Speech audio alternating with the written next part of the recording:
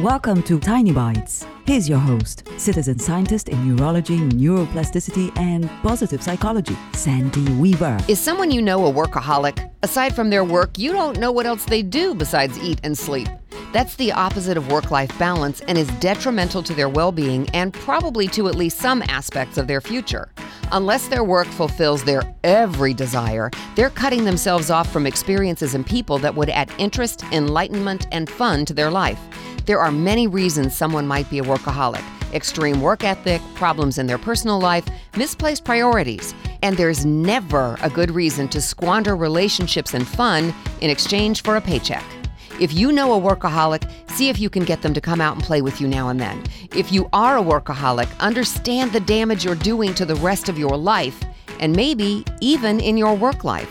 Take tiny steps at first and start adding a bit of fun to every week. You might curse me now.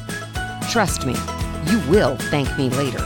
Subscribe to the podcast and share it with your friends. And there's lots more at centerforworkplacehappiness.com. Here's to your well-being, one tiny bite at a time.